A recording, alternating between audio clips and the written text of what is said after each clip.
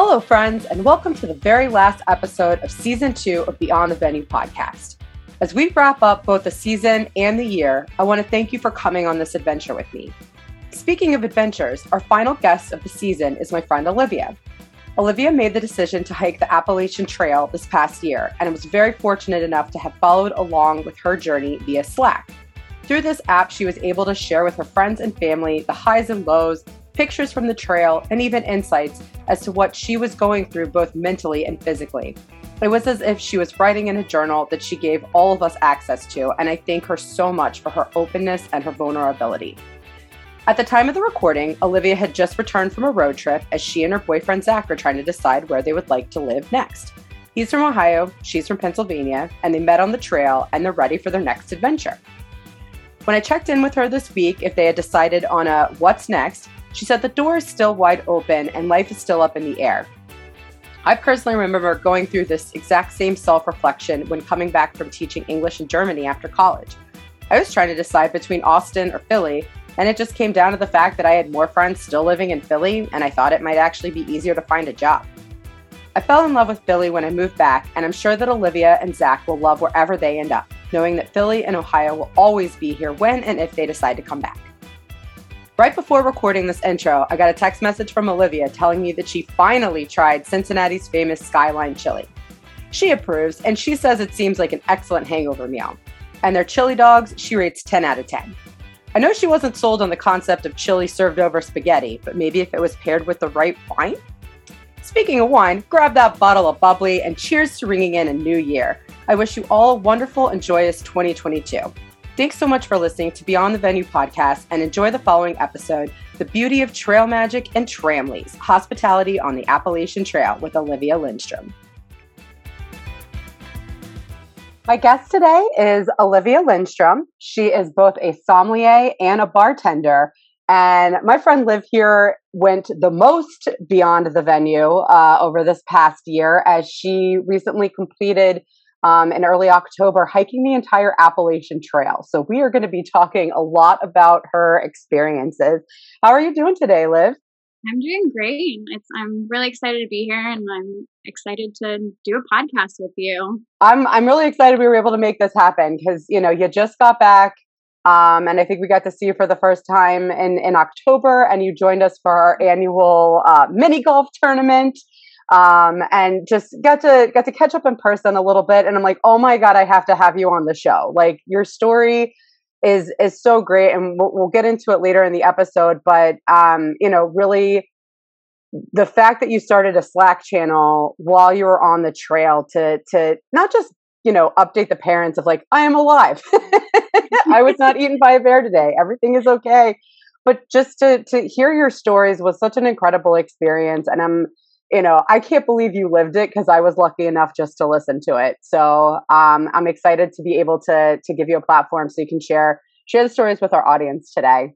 Yeah, thank you. I'm excited to talk about it. So we only just met, I want to say April of 2020. Is that when you first moved to Philadelphia? So I didn't move to Philly until July. It's a blur. It was 2020. So how... I know that, we know one another through Brandon Thrash, our season 1, episode 1 from Beyond the Venue podcast. How did you end up in Philadelphia? Because you moved here from Pittsburgh. Yes. So I actually met Brandon at a cocktail conference in San Antonio. And I think I was at a time where I kind of plateaued in the Pittsburgh market, and I got what I needed out of, food and beverage there. And I was looking to move to a bigger city, and I think over a couple of beers, Brandon offered me a job, and I was like, haha, we're drunk. Like, this isn't a serious, offer. And it ended up being a serious offer. And I had visited Philly, I think, right at the end of February, because it was right before things started to shut down. And on my way out there, I was visiting my family, and my twin brother had told me that they were expecting a baby as well. So it motivated my move a little bit more. And they're just outside Philadelphia in Berks County, right? Exactly. I think your hometown is the same town where, did you grow up in Ole? Yes. Okay, so that's where we get our delicious vegetables from Taproot Farm. that I talk about in my episode with Hillary Ray. That's great. I didn't know that. Most delicious vegetables. About my hometown. That's great. Yeah, so I think I had two motivations for moving to Philly. I spent my entire adulthood in Pittsburgh, so it was definitely like a little nerve-wracking, even though I was going to be closer to like my hometown. So I had. And you had moved to Pittsburgh for school, right? For college. Yep. And then I was there for about 8 years, and then moving out to Philly, it was like I had told my roommates I was moving. Found a sublet. At the time, I was president of Pittsburgh's USBG chapter, and that's a U.S. Bartenders Guild. Yes. And I resigned from that position, had everything figured out. Brandon offered me the spare room in 1900. And then everything. For our listeners, this probably comes up a couple times, but a group of our friends it's been a rotating door of folks living in 1900 Carpenter, which they're all going to be moving out next week as they go on to different adventures and chapters in their lives. But even Ben and Lauren, our guests from earlier this season, had a brief stint there.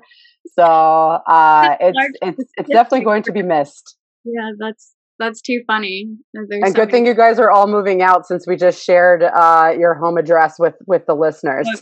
No one that we know will be living there anymore. Please welcome anyway. It's a compliment.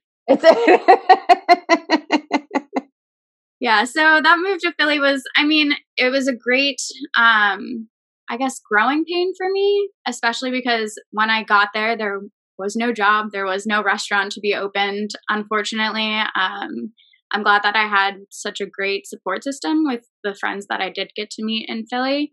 But I think that was like a lot of anxiety and like kind of like loss of purpose, I guess. Mm-hmm. Yeah. Especially, I feel like the hospitality industry, and especially like not high level bartending in particular, but what I had my goals set on was like a very far 5-year plan. And like I knew from, step by step where I was going to go in a span of a year, and for all that to just disappear. Blow up. Yeah. It was like, okay, well, I guess I'm going to have to figure out what I'm feeling right now and like how to even deal with that. So it was an interesting move. I'm glad that I did it, and I met amazing people and had a good support system through not only the pandemic, but then being unemployed and dealing with all of the emotions from that. So. And were you able to get unemployment? Did that system work out for you? Yeah, luckily I had absolutely no problems doing that. So I know I'm one of the lucky ones. It sounded like an absolute nightmare. But we were super lucky to have you, and I guess we got to spend more time with you virtually on those Saturday night Quizzos, as your house would be hosting some from time to time, and sometimes you guys were just fellow participants as well. But it was really nice to see you kind of build up this little family with the roommates, because it's, everybody kind of had their own, their living situation when we were in complete lockdown. So whether it was a partner or roommates or, folks who live by themselves, like I think everybody had their pluses and minuses of what they were trying to process when you couldn't go anywhere. Yeah. But I know you guys were able to you also did some nature vacations as well. So I know you had our circle of friends, a lot of people enjoy going backpacking and camping. And so you definitely kind of got your first, pre-Appalachian Trail by going on some trips throughout 2020. Where all did everybody go? So we went up to the Catskills, and then also the Dolly Sods in West Virginia. Those were really my first 2 backpacking trips, and they weren't very long. It was like 3 miles of hiking with our packs, and we set up camp for the weekend and did day hikes. But it was kind of my first taste of putting on a full pack and going out. And I think sitting by one of those campfires, probably another alcohol-fueled conversation. But Brandon and then our other friends, Rick and Jules, were also there. And they kind of, I knew Brandon had hiked the AT, and, talking to Jules, another woman who had done it, like kind of really instilled like I don't know, some motivation and inspiration in me. I'm like, man, like that's so badass. Like I am right now in a huge transition in my life, and I love the outdoors, and it's one thing that I think I could just, set my mind to, another goal of mine. But it's like, okay, I think I'm going to do this. So this wasn't on your radar. Clearly the Appalachian Trail was not in your original 5-year plan. So now in the shift, we're going beyond the venue. So I don't think I realized that it was on one of these camping trips, like being with 3 people who had spent time on the trail, Brandon having completed all of it, most of it. Are we? We're going to give them all of it. Yeah. So, and I know Rick and Jules had just done a majority of it, but did skip some parts here and there. But even still, to just have that experience, it's unlike anything else. So we'll, hearing your story. So one of the things that Rick and Jules and Brandon had talked a lot about, trail magic, this concept of trail magic. And I loved your mention offline. You called it hospitality outside the venue. And I absolutely love that. So can you share with our listeners what is trail magic and what were some of the most memorable trail magic experiences that you had? Sure.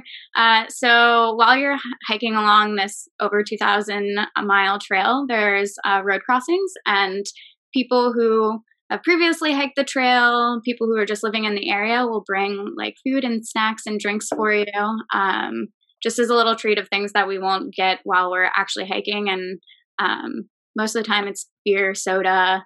There was one time somebody was making pancakes for us. Trail magic that stands out the most is right after the Smoky Mountains, there's a place called Max Patch. It's this huge, beautiful, bald mountain, 360 views. It's absolutely a stunning place to go visit. Highly suggest. But there was a couple of cars sitting at the parking lot right before you take the climb up the hill. And they said that they had hiked the trail in 2011, I believe. But they were handing out beer and like some snacks and candy. And I guess they were about to leave, and I was hiking with my friend Freshly Baked. And I guess we just looked like the type of people that enjoyed mushrooms. So they gave us 2 baggies of shrooms to take with us for our venture up Max Patch, because we were camping on the top and we were going to be there for sunset and sunrise. So that was very, very funny. His question to us was, "Do you guys eat drugs?" And we were like, Sure. Sure. So that one definitely when in Rome. Yeah, right. So that was definitely a funny, memorable thing. It's like this very trusting, tight-knit community of like past and present through hikers. So I think they were excited to just be a part of like our experience. Other than that, it really was trail magic throughout the entire trail for us. I don't think we went through a state without running into somebody that was, taking the time and their money to provide something for us that, could have turned our whole days around. I know there was definitely days in the middle of the summer where running into a cooler of Gatorade probably like saved my mental health for sure, because it got hard when you're hiking all day in 100-degree heat and, you're then filtering your own water and you find a tasty beverage along the trail is definitely a game changer. So how did you prepare for all this? Kind of how did things look in the very beginning? So definitely the first thing was the gear checklist, making sure you have everything that you need to go and live outside for 6 months. That took a lot of research and obviously talking to my friends who had previously hiked. But that is a lot of money to begin with. And then saving additional money for the food. And if you decide to get off the trail and go into town for like hotels or hostels or something like that, that was a big thing to keep in mind. And then I guess just mentally preparing myself to go through like an environment that I had never put myself in. I really, really do enjoy pushing myself to my limits, making sure I'm constantly putting myself outside my comfort zone, because I think that really helps me grow as a person, whether it is with a career, hospitality in general, or this was just something completely different for me. And then mentally and physically, pushing myself outside of that comfort zone. I don't know. I took in everybody's advice that had done it previously. I know I went to REI and there was a previous thru hiker who was giving me advice, and he was like, next day it rains, go walk outside for 3 miles and just see how you do, like around the city. And I was like, okay. And he's like, make sure you drive below the speed limit, because you're going to realize that life goes so much slower than you're used to. So that's one little advice that I'll have you, like, be patient. And I was like, no, I'll be patient. But that was definitely some advice that I was like, oh man, like, I'm not getting to the place I need to get to tonight. And I just remind myself of what that guy told me. Like, take a deep breath and enjoy the walk, I guess. And you also had made the decision to do this on your own. So I know, like, everybody's got kind of like their different journey. And I think, Rick and Jules had one another, and as a married couple, and Brandon hiked with a friend of his. Right. But, you meet people along the way. And so I believe that in order to kind of help jumpstart your journey, that Brandon hiked the first 2 weeks with you. Is that right? Only a week. He did the first 80 miles with me. Him and Hulk, who he hiked with when he did the trail back in 2015, they started the trail, and it was a really nice segue into making sure I was comfortable. I didn't have to replace any gear in the first week, so that was triumphant for me. But yeah, it was nice to have somebody there before, like, I was constantly seeing the same people and getting to build my own relationships. So that was nice. Although he did push me pretty hard in the beginning and my knees did hurt. So I'm a little skeptical if it actually helped. Well, I think he was also able to help facilitate some new friendships. Yeah. I think it's, it's kind of, I'm envisioning kind of like that first day at a new school, or like freshman orientation, or, starting a new job where, okay, I'm going to be doing this thing for the next 6 months. And, what was your approach, or like, how was it? Like, was it just, I can imagine that everybody's super friendly. And you're not going to meet, I feel like there's just a certain type of person that's like, I'm going to do this. Yeah, absolutely. You're finding your people. And so, your trail family, or what did y'all call it? A tramley. A tramley. So how did your tramley evolve? And I know that you would have like a little tighter knit with a larger knit that we would get to meet. Absolutely. So, I mean, like you kind of said, it's like freshman orientation and like your freshman dorm, basically, because you are like going and sleeping in the same exact spot with people every single day. And you finally like start to see the people you're keeping the same pace with. So those are the people you're seeing every day, having lunch with, eating dinner, waking up, having breakfast. And we really started to form our trail family through the Smoky Mountains, because you had to stay in the shelters in the national parks.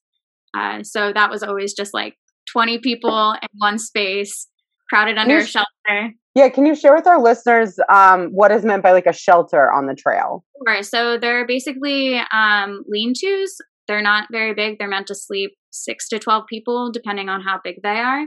And they're spread out, maybe depending on where you are along the trail, like 5 to 10 miles apart. So depending on your pace and how far you want to hike, it's a nice, like, good mileage for the day for you to go from one shelter to the next. And it's nice. There's usually privies there, so you get the luxury of an outdoor toilet.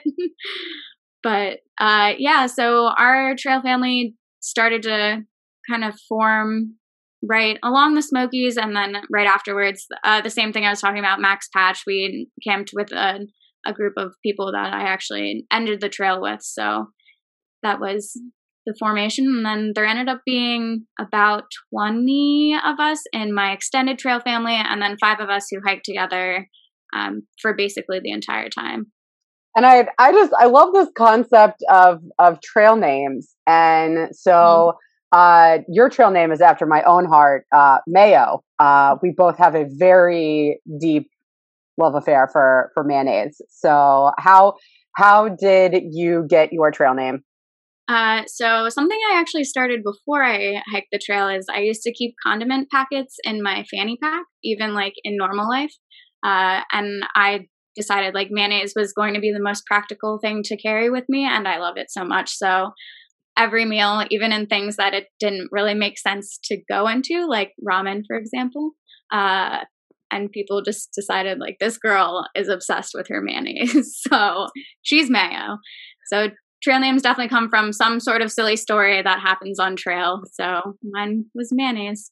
I love that, and I mean, and it makes sense because I'd love to hear kind of, what do you eat on the trail? Like, as you know, you've got 6 months, and so we'd kind of get the stories of the trail magic, or like we went into town, so it's like I had a burger and I'm sure it was just this side of the road, but it's the greatest thing you've had because like it didn't come freeze dried, or you didn't have to make it yourself, and it was just this glorious little luxury. But it seems like mayonnaise is a very smart way to pack on the calories, because I know that was something you had shared a lot of that with us on the Slack, and looking to folks who had hiked before for advice on how to get more calories, because you had mentioned that you'd just find yourself sometimes just not being hungry, and I kind of what did you eat and what did you struggle with, and kind of how did you overcome a lot of this? So yeah, the biggest struggle with food is you're burning 4,000 to 6,000 calories a day. And if you try to imagine how much food that is in your everyday life, if in your normal diet, it's a lot of food.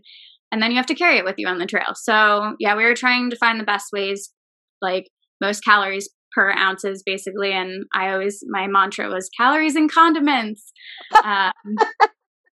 But yeah, ramen was a big one for dinner, those Northside rice packets. And then Pop-Tarts and donuts were a lot for breakfast. Sugar was a big thing. Like your body definitely, you realize how much you crave salt and sugar when you're basically depriving your body of what it needs. And I think I really struggled with that too. It was almost frustrating. Like I've always had a pretty good relationship with food, and like it got to a point where I felt like I was like binging when I got to town and then like depriving myself, and that like not mentally like threw me for a loop, but was definitely, yeah, I guess it was a mental struggle, because it was like I'm trying to take care of my body, finish this journey, and this isn't something that like I want to struggle with. This should be the easy part because I'm supposed to be hungry, but like you said, like I had lost my appetite, and I wasn't sure if that was just being dehydrated. There was a lot of back and forth on the Slack, a lot of suggestions from friends about like what that could have been from. But I finally got to a point where like I was feeling hungry and could eat whatever, but there was a little bit stint during the summertime that I was really, really struggling and keeping the weight on.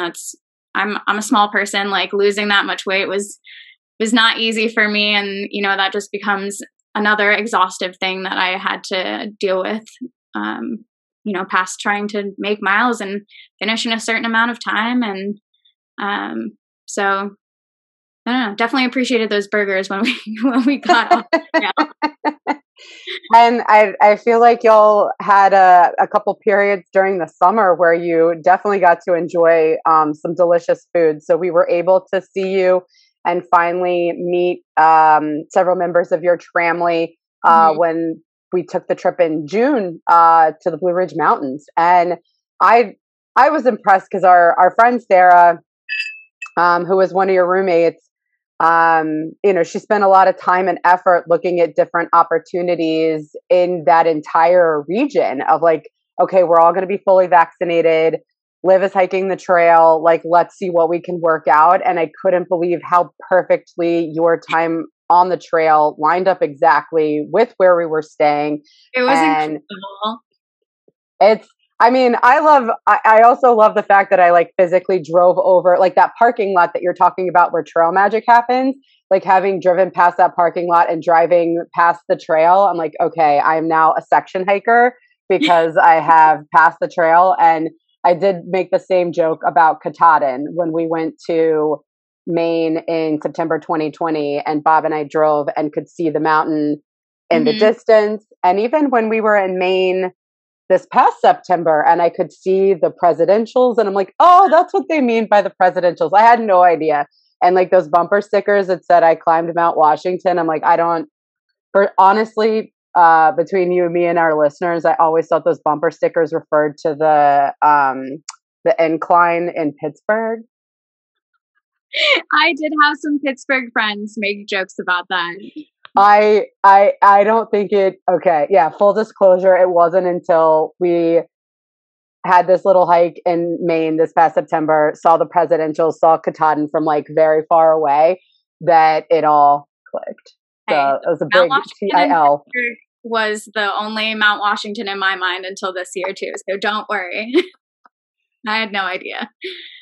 So I know that I wasn't able to meet your entire 20-person extended family while we were in Virginia, but y'all would all descend upon our great city of Philadelphia for 4th of July weekend, which it was amazing because we had, 4th of July of 2015 was the first time we all met Brandon Thrash.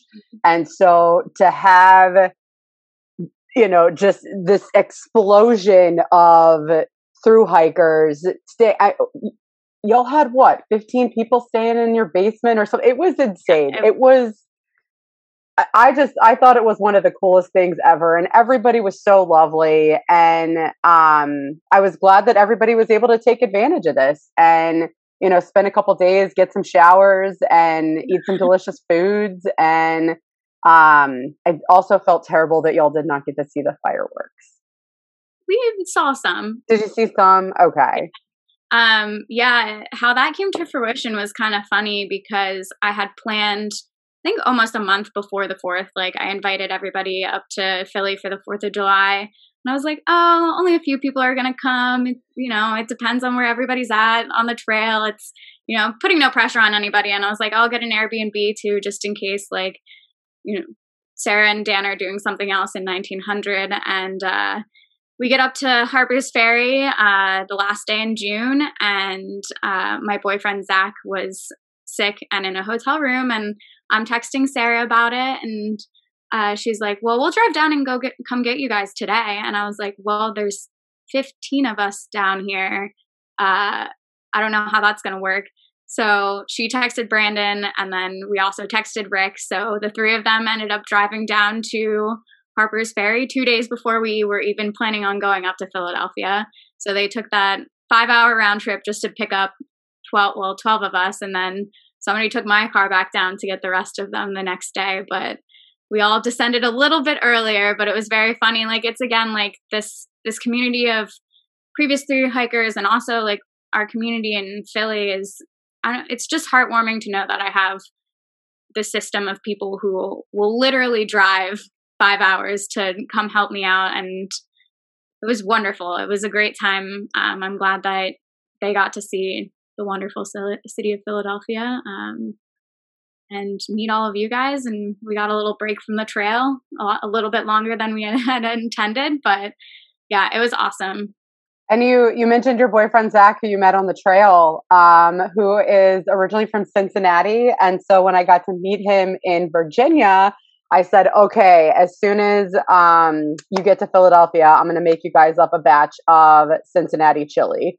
And it was a pretty easy recipe. I'm not going to lie. You're just kind of dumping stuff in a pot and calling it a day. But it was such like an easy, also inexpensive meal that,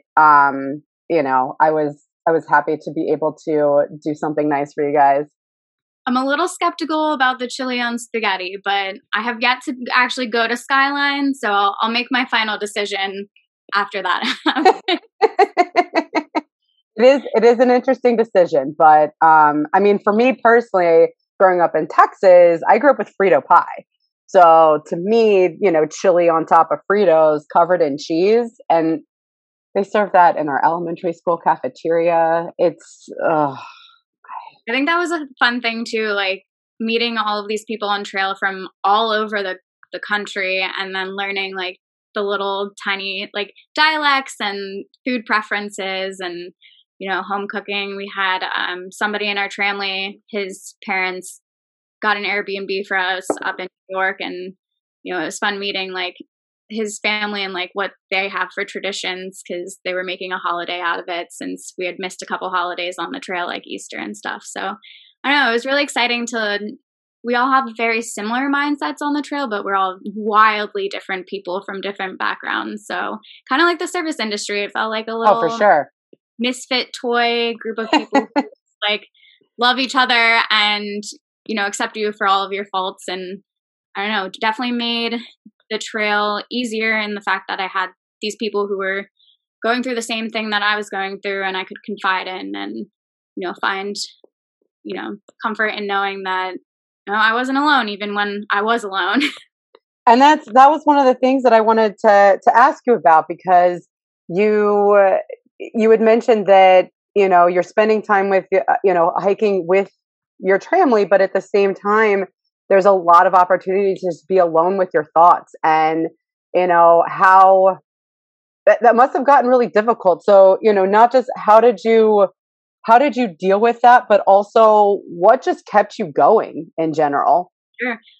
So a lot of people listen to music, podcasts, audiobooks on the trail. I unfortunately broke my headphones in Virginia, the longest section of the trail. It's over 500 miles. So I was alone with my thoughts for 10 hours every day. Because a lot of times, like, we don't actually physically hike together. Like, we'll plan a meeting spot for lunch and then where we're going to camp that night. So a lot of the time it is just walking by yourself. And I don't know, it was a good experience to take the time to really sit with like the past year that had just happened with the pandemic.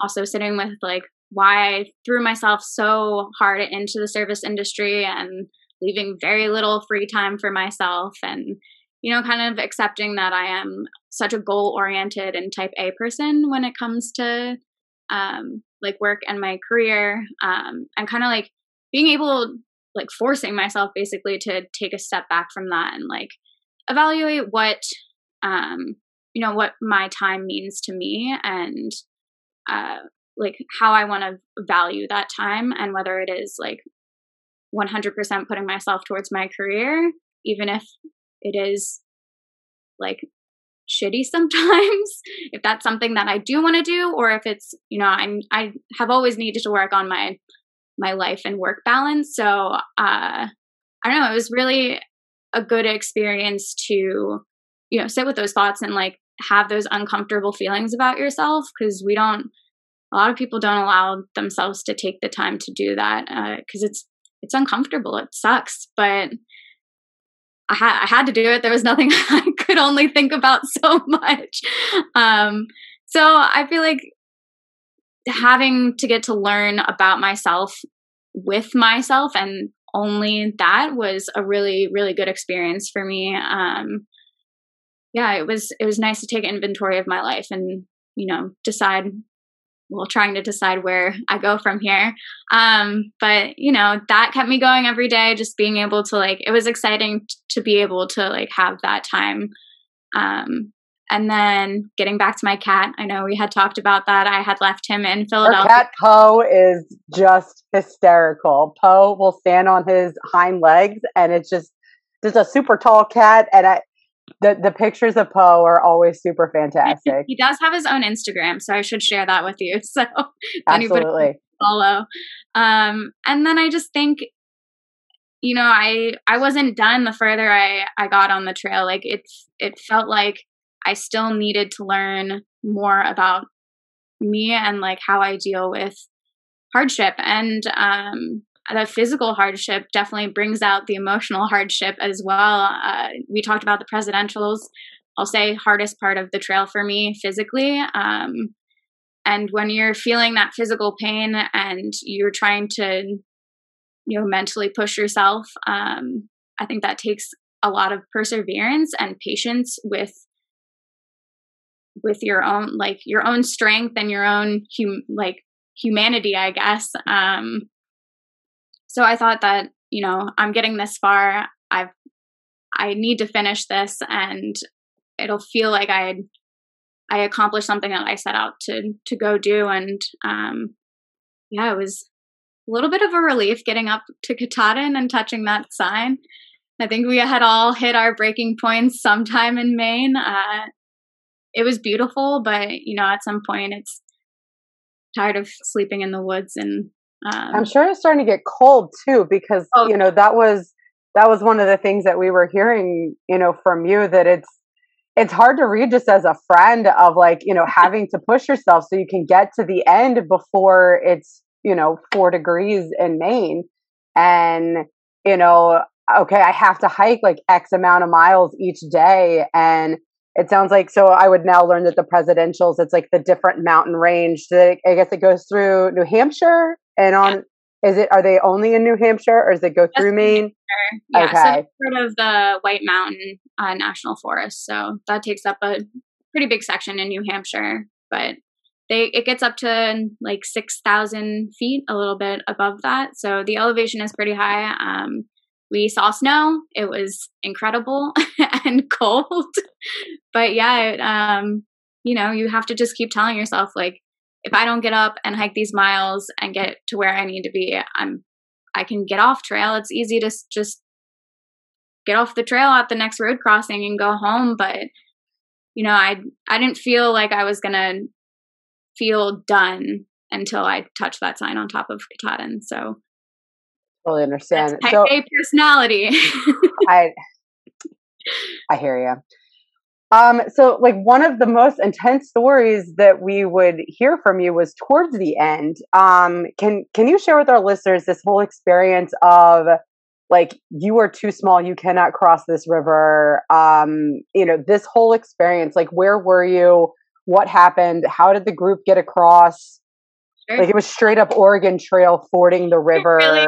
I need to sell my oxen to be able to not get dysentery. Where were you? What happened? So for people who aren't familiar, there is a section in Maine called the 100-Mile Wilderness. The only road crossings through that 100 miles are logging roads. So it's basically, you can't go to town. You can't get off the trail. There's absolutely no cell service there. It's basically the most primitive part of the trail.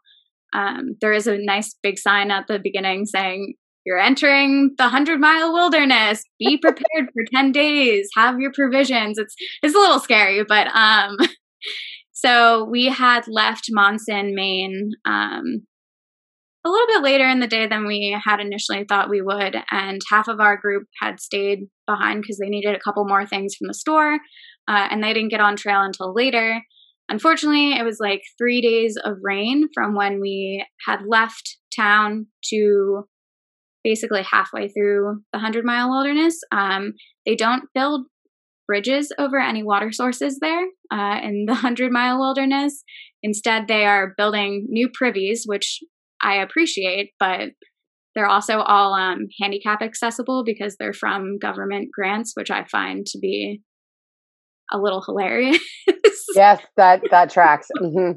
I was we could use this wood for a footbridge, but so we had crossed, me and Skipper, or Zach, my boyfriend, we were hiking by ourselves for the first 2 days, and we had crossed a few rivers the first day, and the last one we did at night, and it was pretty treacherous. It was basically up to my waist, and we kind of had to Spider-Man across some boulders that were underwater, but it was definitely not a smart idea. We really should not have done it. But it had rained pretty hard overnight, and our friends were on the other side because they had left a little bit later. They unfortunately were lucky to be alive in a non-ironic way.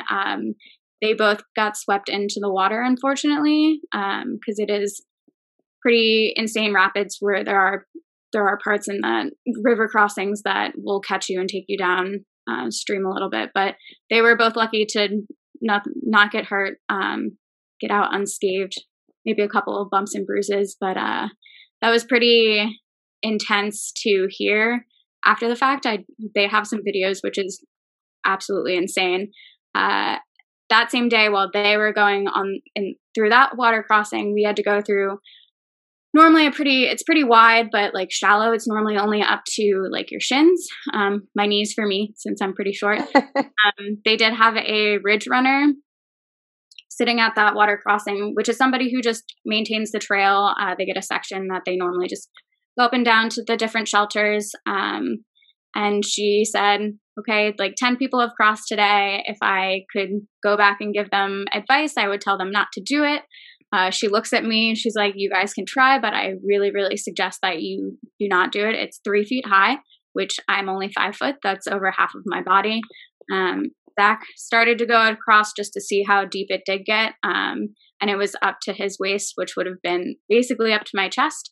And that meant we were not crossing the river, because once it gets that high, you have zero center of gravity in order to maintain any sort of footing. You'll get swept out. And I didn't think that was worth it. So we camped on the closer side of the river and waited. It went down. It receded very quickly. So we were lucky to get up the next morning and be able to link up with our friends who had been behind us and then also cross that river.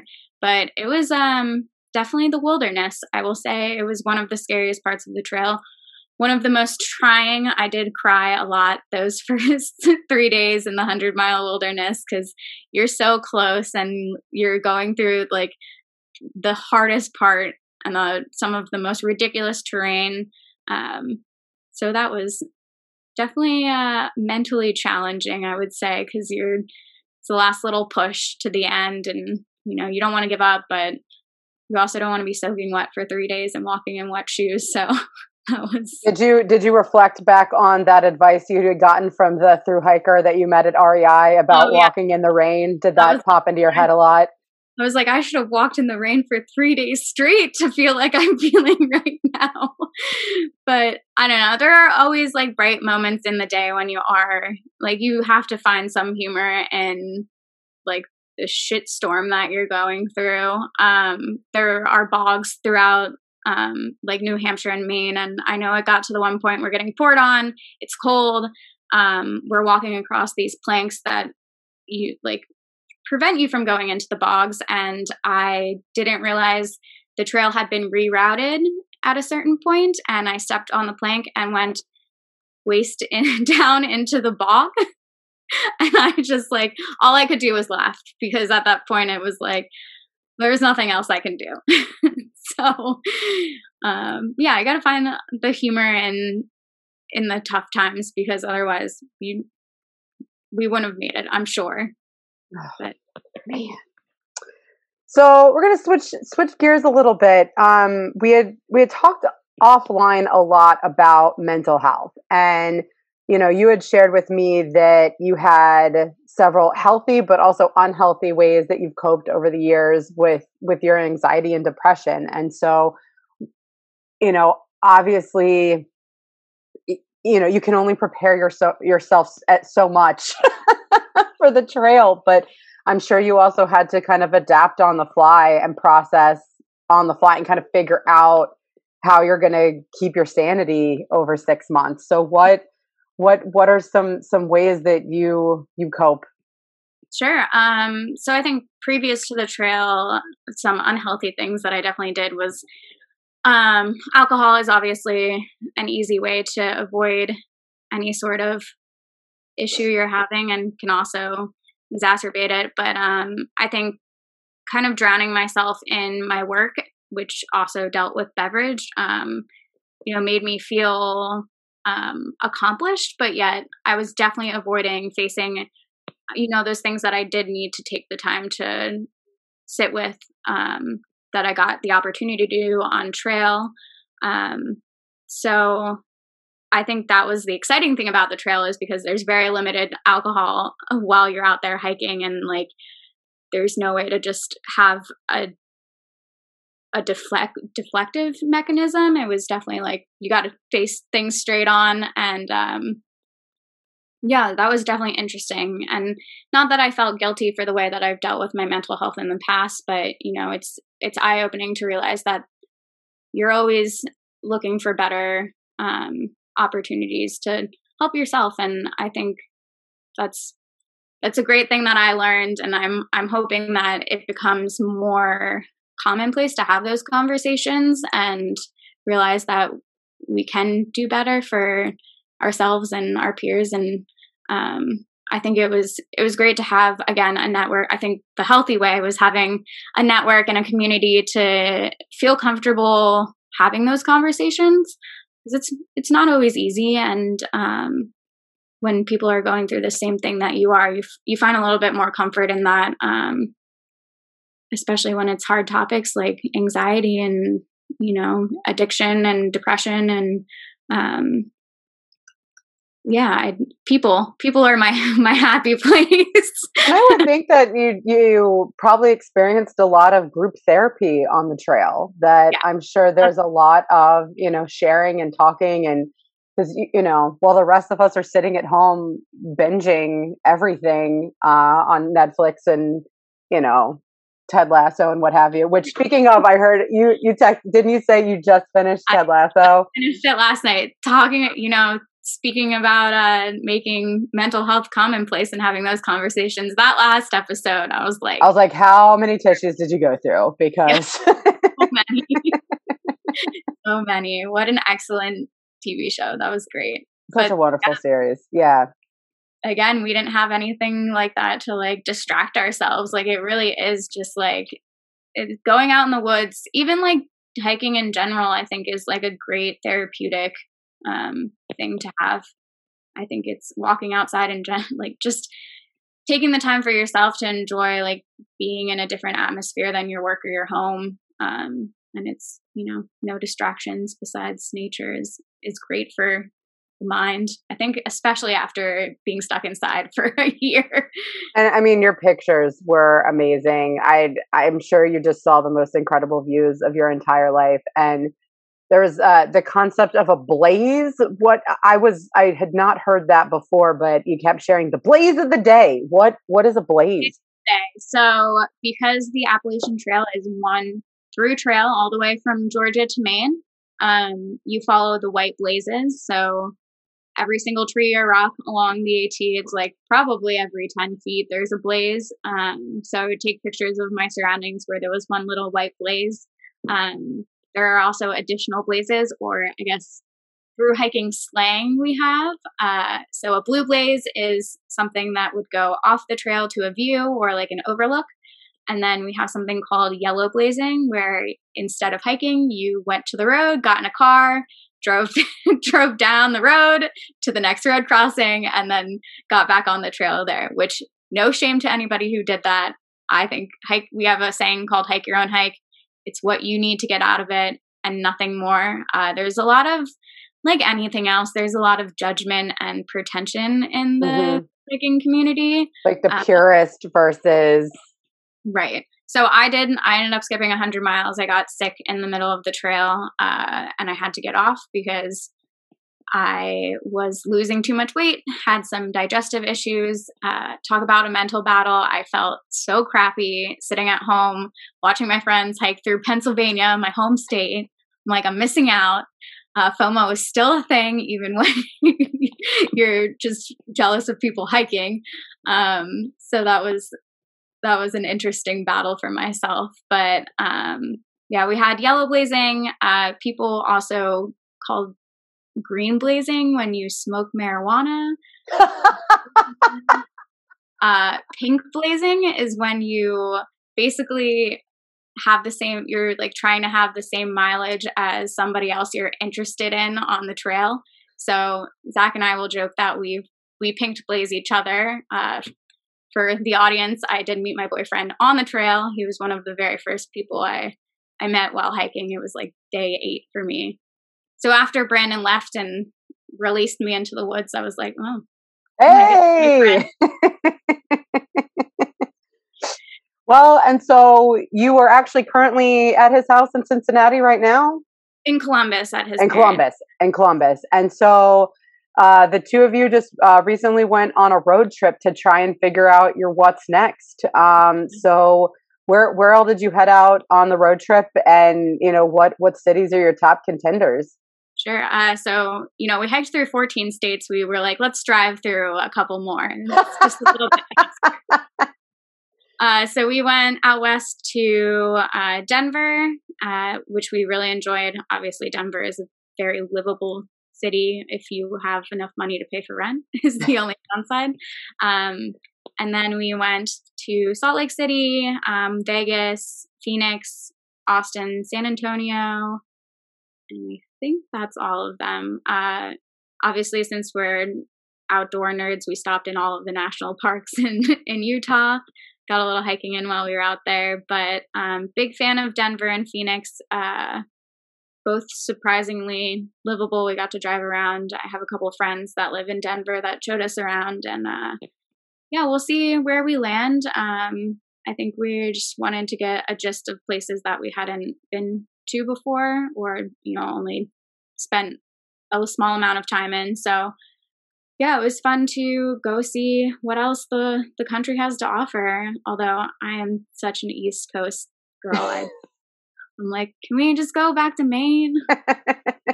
I mean, I'd come visit you. I love Maine so much. As I am as a person, it's like, again, I'd like to push myself outside of my comfort zone. And I keep saying, if we move and we hate it, like East Coast and Ohio aren't going anywhere, we can always come back. It's just something new to try. And I'm lucky enough to do it with somebody who is super like-minded and I enjoy spending time with. And yeah, we'll see where we land. I'm letting Zach do all of the job searching. He does have that engineering degree, so I think he's going to have a little bit easier time finding something, and then I'll decide what I get to do. Yeah, are you thinking about returning to bartending? Is it still on the table, off the table? Not really sure. Just going to figure it out whenever you land somewhere. Definitely still a little unsure. It was. I think I made this joke the other day with some other bartenders from Pittsburgh who were visiting Philly, that I've aged myself so much in the service industry that I've hit retirement before 30. Just because I did like dive in and like do so much. I went to so many conferences. I was president of our Bartenders Guild, all before 25. I'd only been in the service industry for a small amount of time, but it was my life. And I don't know, I think after the trail, I realized that I do need some separation between the things that I enjoy doing outside of work.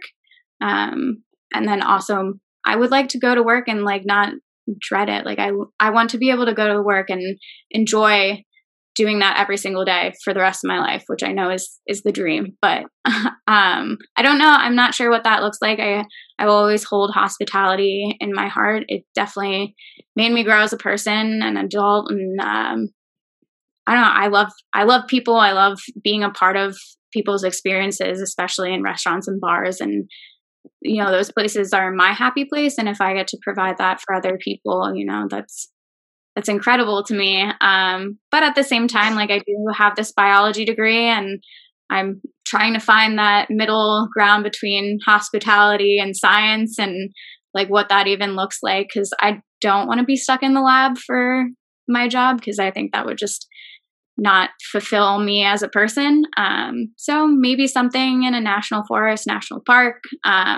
Wine is always there. I obviously love wine. So I'm hoping to get some opportunities in the future, like working at a vineyard or helping with harvest or something, to see if that's in my wheelhouse of something I would enjoy. But I won't know until I try it. I keep telling myself that it's this whole being an adult and finding my career is a learning process, and you keep doing it until you die. I don't think it's good.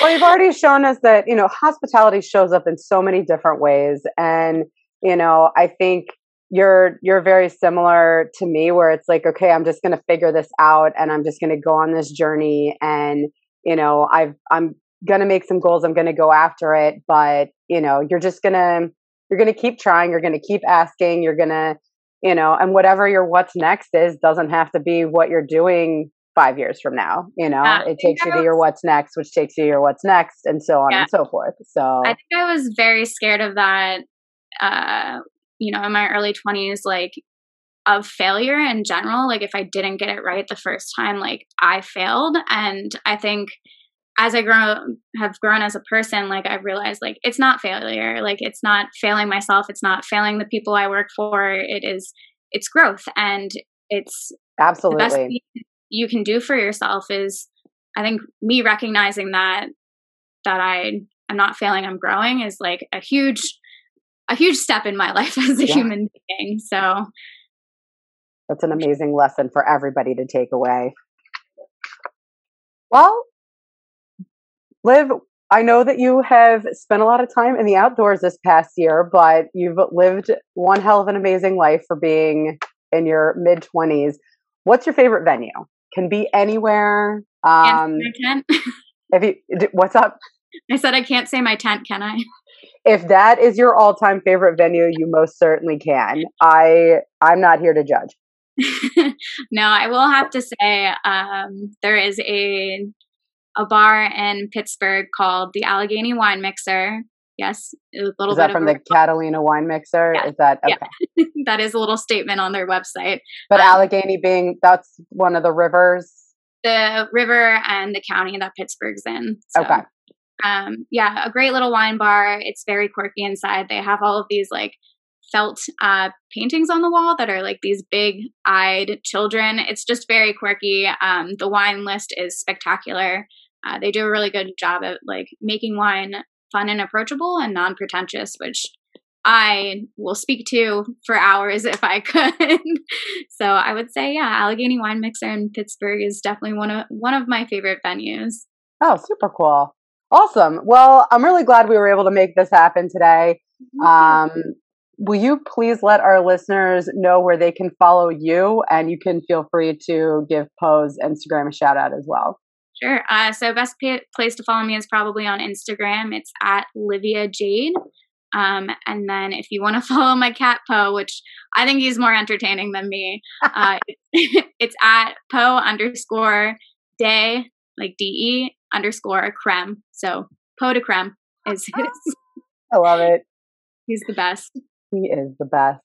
Well, Liv, thank you so much for joining me today. Listeners, thanks for tuning in. Please follow Beyond the Venue podcast on Instagram for all of our updates, and check out all of our episodes, seasons 1 and season 2, now streaming on all your favorite podcast platforms. Have a great day.